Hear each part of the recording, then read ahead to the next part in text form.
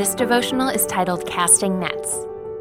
When he had finished teaching them, he said to Simon, "Put out into the deep water and let down your nets for a catch." Luke 5:4. Throughout the Gospels, we see a common trajectory. Various characters in diverse circumstances all encounter Jesus and are sent out to serve others. The disciples in Luke 5 have been listening to Jesus. They've been exposed to the truth about who he is. It is an intoxicating place to be. Peter, in another passage, will ask to build 3 shelters for Jesus, Moses, and Elijah at the Mount of Transfiguration. We long for these mountains, the place where we can go and sit at the feet of Jesus, to consume his peace and his love, and to be comforted by his presence. But that is only the first half of the trajectory.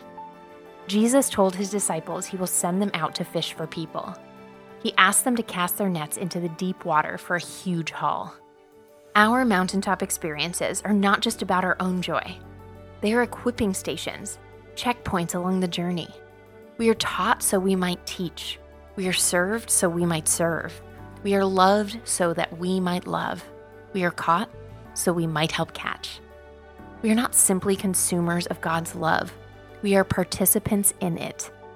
If we obsess over the mountains, we will miss out on what God is calling us into.